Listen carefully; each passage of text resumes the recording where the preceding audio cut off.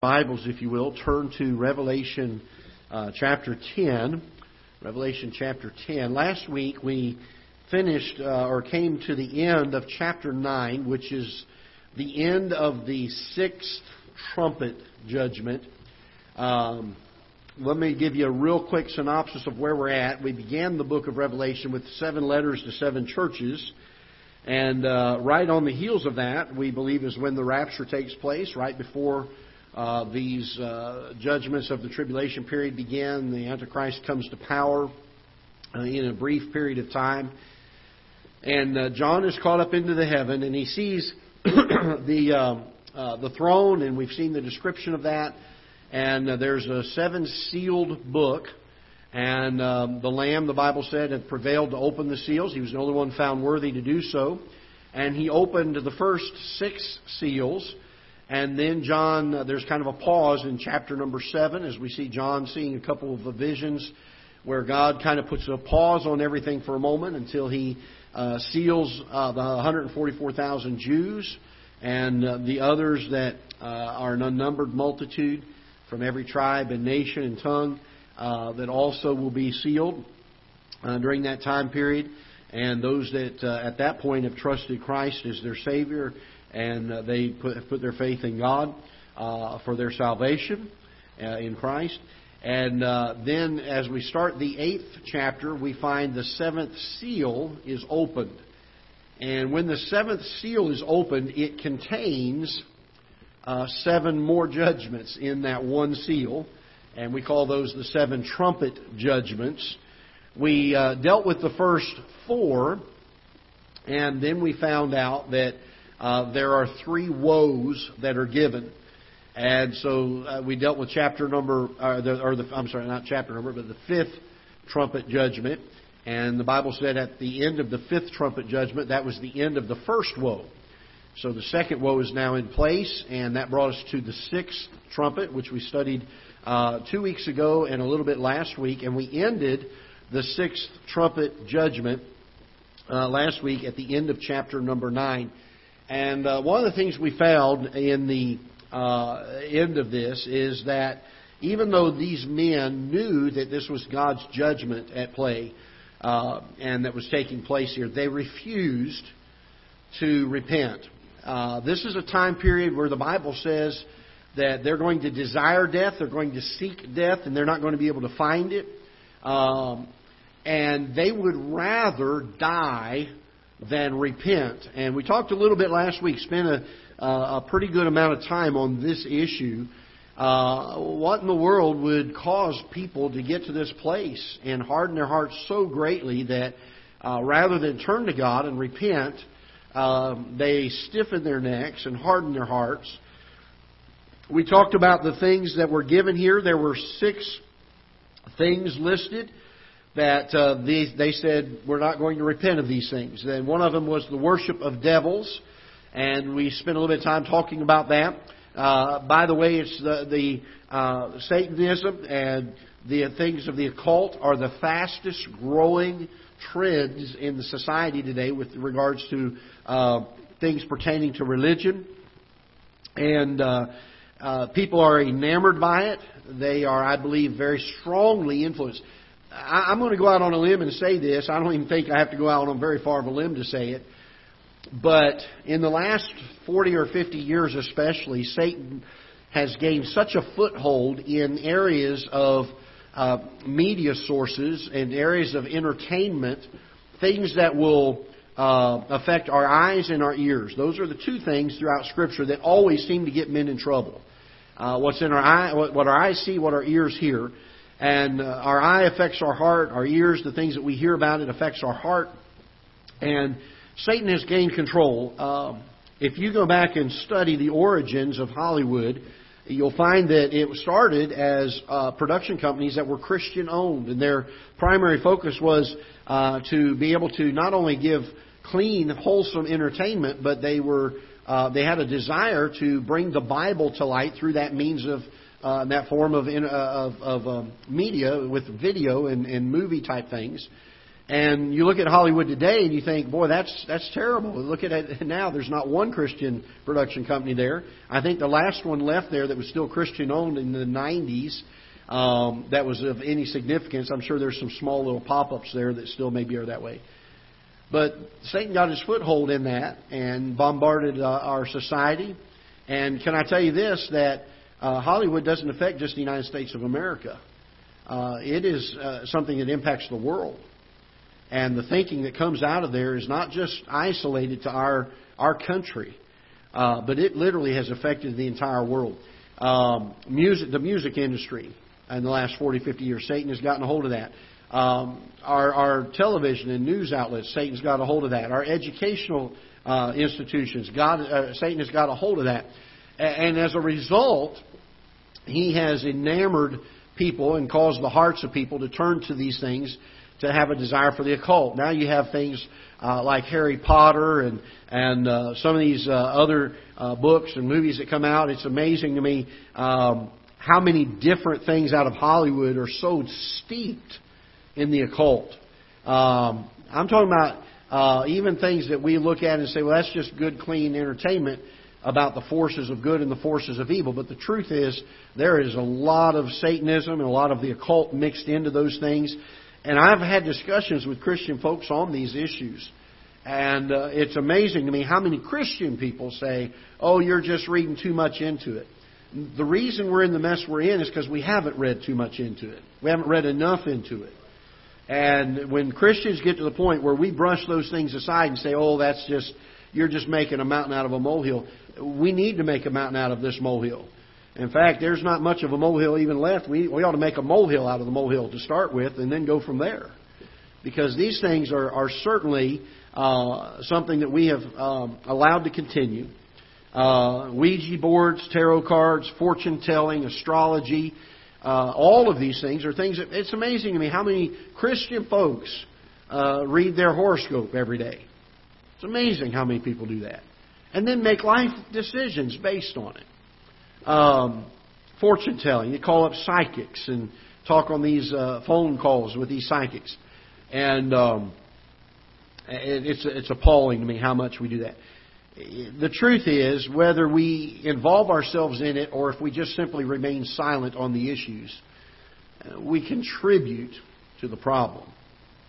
Unless we finally stand up and say, listen, there's got to be a standard of God's Word that is of paramount importance, unless we return to things that glorify God in our lives and abstain from things that do not glorify Him from our lives, unless we get to that place once again, then we contribute. As long as we allow these things to continue on. Let's turn to, hold your place here in Revelation 10. We're going to be there in just a moment. But I want us to look at one last verse that I did not, or set of verses I did not get to last week. I'm just going to give it to you, and we'll touch on it briefly and then move on. Matthew chapter number 17. Hold your place here in Revelation 10. We're going to be right back to it. But let's look in Matthew chapter number 17. It's amazing to me how even in our quote-unquote denominations and other religious groups that are out there, how much idolatry takes place. They worship icons and they worship symbols. It's amazing. And I'm not trying to be mean. I have some very dear friends of mine that belong to some of these congregations. And I'm not saying that the people are bad, but I'm saying that their truth that they're believing in is bad. The things that are out there. God does not share His glory. Can I start with that statement? God does not allow us to worship Him and something else. We've got to be careful that we don't worship. People sometimes I've met people that make a life change. They don't get saved, but they make a life change, and their comment is, "I've turned to God," and they say, "I've done it. Look at this. Look at this. I'm wearing a cross. I've turned to God." Well, they haven't trusted Christ as their Savior. They've put a symbol on, thinking that this symbol is going to do something in their life. That symbol is not something that does anything in their life. That's just a piece of metal or a piece of wood or whatever it is. I'm not a big fan or advocate of people wearing religious artifacts, crosses and things like that. Because if we're not careful, we'll get to the place where we think that that's doing something for us. That's giving us some kind of protection or supernatural blessing from God to do this. God does not share His glory with anyone. Look with me, if you will, in Matthew chapter number 17. And then we're going to apply this to a couple things, and we'll move on to chapter 10. After 6 days, Jesus taketh Peter, James, and John his brother, and bringeth them into an high mountain apart, and was transfigured before them. And His face did shine as the sun, and His raiment was white as light. And behold, there appeared unto them Moses and Elias talking with Him. Then answered Peter and said unto Jesus, Lord, it is good for us to be here. If Thou wilt, notice what He says here, and again, this is just like Peter. He gets his foot in his mouth here. He speaks ahead of his time. But notice what He says here. He says, if Thou wilt, let us make here, how many tabernacles? 3. Let's make 3 tabernacles. One for Thee, and one for Moses, and one for Elijah. Was Moses a great man of God, yes or no? Absolutely he was. Should we worship him? Absolutely not. Was Elijah a powerful, powerful prophet of God? Absolutely. Should we worship him? Absolutely not. Notice what it's... And understand this. There are people and there are religions that will say, well, I want to make sure that I follow this saint or this person over here. I'm going to pray to that person. That is never found in Scripture. In fact, when Peter gets up and he says, Lord, it's good that we're here. Let's build a tabernacle to all 3 of these. Look what happens here. While he yet spake, the words were not even out of his mouth yet. Behold, a bright cloud, what? Overshadowed them. Now you say, who's them? All of them that were on the mountain? I believe in the context of this, and if we read down through, now I could be wrong, but I believe that it overshadowed Moses and Elijah. Because notice what he says here. He says, when the bright cloud overshadowed them, and behold, a voice out of the cloud, which said, This is my beloved Son, in whom I am well pleased. Hear ye Him. I believe God, when He overshadowed, it says overshadowed them, I think overshadowed Moses and Elijah, so that the only thing Peter could see was the Lord Jesus Christ. And God said, listen, Peter didn't even have the words out of his mouth. God told Peter, He said, This is my beloved Son, in whom I am well pleased. Notice what He says. Hear ye Him. Does Moses have anything profitable to say? Perhaps. Does Elijah have anything profitable to say? Perhaps. But he's not the Lord Jesus Christ. And God tells Peter, you're looking in the wrong place here. I want you to keep your focus on the Lord Jesus Christ. And when the disciples heard it, they fell on their face and were sore afraid. And Jesus came and touched them and said, Arise and be not afraid. And when they had lifted up their eyes, they saw what? No man save Jesus only. You know what I think? And this is Gregology for a minute, and I'll tell you that up front because I can't prove this from Scripture. I think if Peter had not said those things, they would have had a time on that mountaintop in fellowship with those 3 folks. But because Peter was so tempted to elevate Moses and Elijah to the plateau where Christ alone should have been, God took them away and said, Listen, this is my Son right here. Don't share His glory with anyone else. We pray to the Lord Jesus Christ. We pray to God. We do not pray to a saint. Relics, artifacts that are considered sacred and special, and people kiss them and worship them, if you will. By the way, and I don't mean to be unkind, I've got some dear Catholic friends, I do. But the Pope being on the equal with Christ, not in Scripture. Nor should he be. The ring on his hand shouldn't be kissed. Praying to other folks. There are sincere people and there are good people in these religions. I'm not saying the people are bad, but the truth is certainly bad. The doctrine of what they believe is wrong. And because of this, and Satan is shrewd, he's made this seem like this is a right thing. And there's a lot of popular religious sects out there. Catholicism, Buddhism has idols, Islam. All of them worship gold and silver idols and symbols and things that are icons to them. But God does not share His glory. And we need to understand this. And Satan is going to cause men to worship things other than the Lord Jesus Christ. In fact, so much so that the Bible teaches us that in the last days, just prior to these things of Revelation happening, that there will be many antichrists. There will be a lot of people who will show up and say, I'm all that. By the way, we did a series just about a year ago on this Word of Faith movement that's going around our world today. And it's appalling to me that these preachers, or these so-called preachers, will stand up in their pulpits of their churches with thousands of people there, and thousands more, tens of thousands more, watching on nationalized television and worldwide media. And they will get up and say such things as, you are a little God. Folks, that is blasphemous. And that is exactly the place where these people are in Revelation 9. Where when God brings this judgment on them, they are convinced God doesn't have authority over me. God doesn't have any right over me. And they rebel against it, and they will not repent. Verse 21 says, neither repented they of their murders, nor their sorceries, nor their fornication, nor their thefts.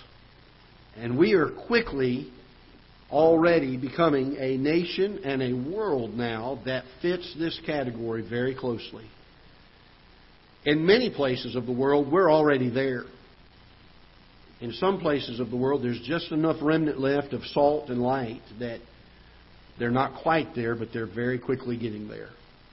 And folks, if there's going to be work done for the Lord Jesus Christ, something that is effective, there's going to require some Christians that have some salt to them, that have some light to them, that have the power of the Holy Spirit resting upon them, to stand boldly and say, these things ought not so to be. And can I tell you this? It needs to start in our own midst. Because it's amazing to me how many people who name the name of Christ contribute to and follow after these things. I was talking to somebody just this week, and they were talking about thinking that God was telling them something, but they weren't sure. And I said, well, then He's not telling you something.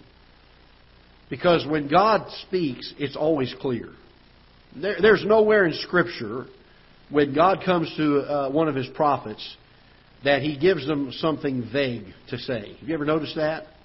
They come out with boldness and say, thus saith the Lord. Here it is.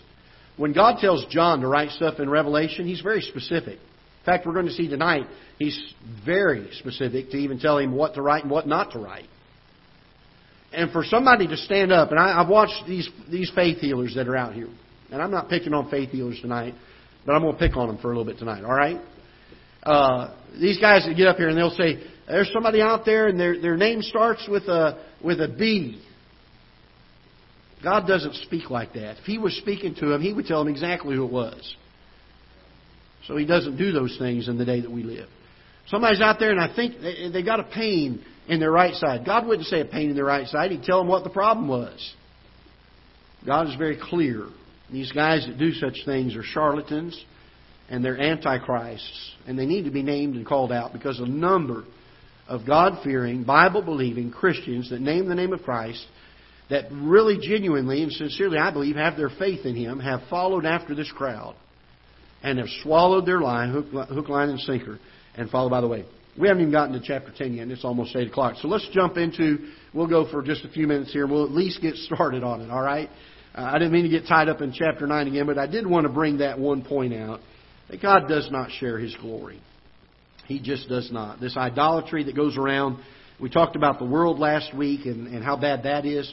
In our churches, we have stolen God's glory many times. Even in our Baptist churches. God has convicted me so much in the last few months how much we take the glory for what God has done. And that ought not be so. Let's look in chapter 10. And I saw another mighty angel. So this is a different angel. This is not one of the 7 that are doing the trumpets. This is a separate one. I saw another mighty angel come down from heaven, clothed with the cloud, and a rainbow was upon his head. And his face was as it were the sun, and his feet as pillars of fire. And he had in his hand a little book open, and he set his right foot upon the sea, and his left foot on the earth, and cried with a loud voice, as when a lion roareth. And when he had cried, 7 thunders uttered their voices. And when the 7 thunders had uttered their voices, I was about to write, and I heard a voice from heaven saying unto me, Seal up those things which the 7 thunders uttered, and write them not. God again, very, very clear, very plain. Isn't it interesting that this book that makes so much trouble for some people to read, they feel like they struggle with it, the name of it is Revelation. The whole purpose of it is to help us to understand things from the end times. There is an angel that is spoken of here.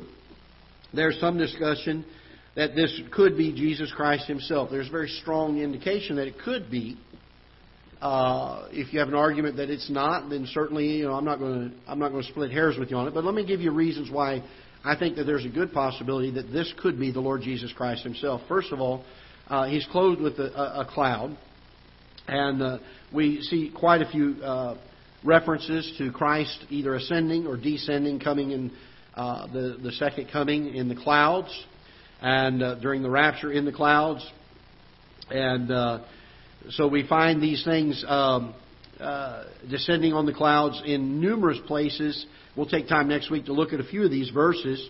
But it gives an idea or a sign of glory and power.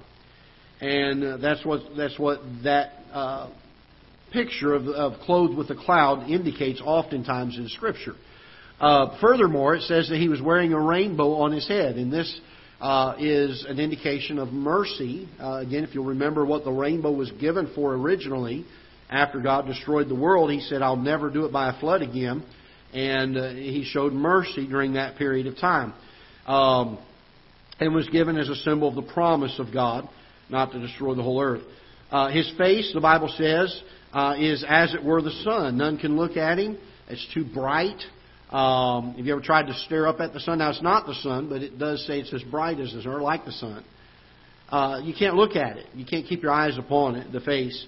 And His glory, His appearance is shining.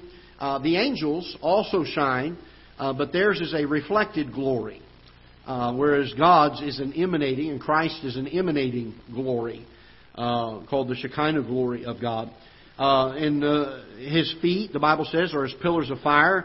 And the idea of burning feet, if you look in prophecy, oftentimes when you find things that are referring to something burning, and especially burning feet, you find that that's oftentimes dealing with judgment that is being brought. Well, God is the one that has all authority to bring the judgment. The Bible says that He has the ability to cry with a loud voice as when a lion roareth.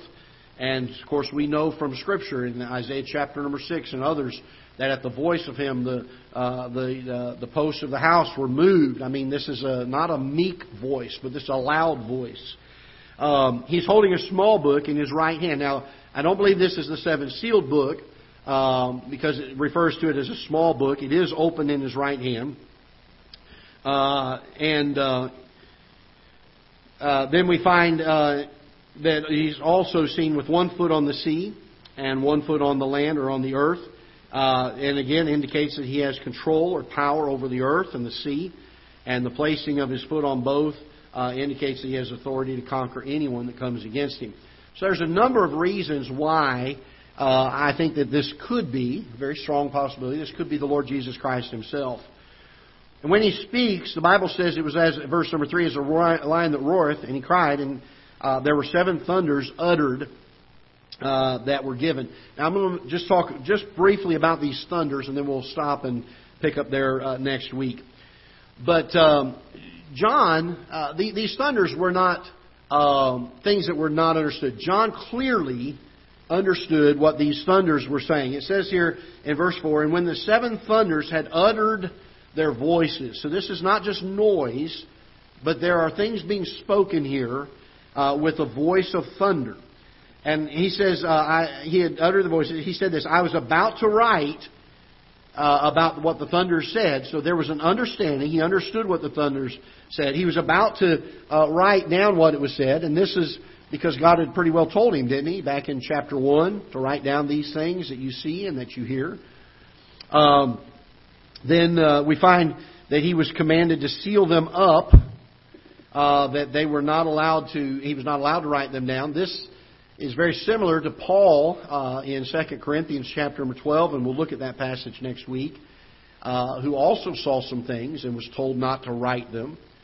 And the reason for this is I think, twofold, things that I think we can learn from it. One is, some things are not for us on this side of heaven to see or hear. And then it's interesting that God gives no explanation to John as to why he's to seal these things up. Have you noticed that? He doesn't say, I want you to seal these up because, and then give a reason why. I've got a teenage son. He's the third of 3 teenagers that have come through my house. It's amazing to me, as they get older, sometimes they make the mistake of saying, when I tell them something, why? You don't do that with God. God doesn't offer an explanation. There's something very unique about this. There's no reason for God to give an answer to John, because God does not answer to man. He does not need a reason for what He does. And secondly, we as men should not need a reason from God to trust Him. When He says something, our faith ought to be, yes, Lord. But, Pastor, I don't understand it. There's a lot of things I don't understand that God does. But I've lived long enough to see that in every outcome, even if it was by my own doing, if I'm faithful to Him and obedient to Him, He always will get the glory from it. And He will continue to work. And I may bear scars from some things that I do in my life. But there's one thing I know in this point in my life, and that is this: I can always trust Him. Always. Because He never makes a mistake. He doesn't give John an explanation. He says, seal it up, John. And guess what? John seals it up. He doesn't say, Lord, why? It would do us well, wouldn't it? When we see something that God says, we read it in His book, to not sit there and say, well, I just don't understand that. Lord, why are we... Tell me why. If you'll show me why, I'll do it. That ought not be our attitude. Our attitude ought to be, yes, Lord, I'll do it. I'd like to know why, but whether you tell me or not, I'm going to say yes. Why? Because we can trust Him. We can trust Him. We'll pick up there next week. We didn't get as far into chapter 10 as I would have liked to, but I did want to cover that area of chapter 9 that we didn't quite touch on last week. And... folks, we are living in a time where God's people need to take this thing of living for God seriously. We have enjoyed religious liberty for so long that it has brought about an apathy, a sleepiness, if you will, a drowsiness in the Christian life. We have coasted. We've put things on cruise control. Spiritually speaking. And we're living in a day where this world does not need any more Christians that are on cruise control. It needs some Christians that are salty, that will stand up and say, thus saith the Lord. This is what His Word says. And I want to encourage us to be such people. I'm not telling you to be mean. We can still be bold and have grace. Sometimes we have to call some things out. And even as we've called some things out tonight, it's not the people that I hate, but it is the sinful things that are done. It is the wickedness of their doctrine and their philosophy that I cannot stand. And I love the folks. There are some of them that are friends of mine and will continue to be. But I cannot stand the truth that they hold to because it goes contrary to God's Word. And somewhere along the line, God's people need to rise up again and say the Bible is still the Bible. It's still true, and God's Word is certainly our source of authority. Let's stand together. We'll be dismissed in prayer. Thank you all for bearing with me and staying a few moments later tonight than we normally do. And we'll look forward to finishing chapter 10 next week. Let's pray together. Father, we're so thankful for Your Word. I pray that You'll guide and direct us in the weeks ahead as we finish up. Lord, so many things that we need to yet learn from this book of Revelation. So many things that we need to understand about our own life today. And even just learning tonight about trusting You, regardless of whether we know why. Just trusting You.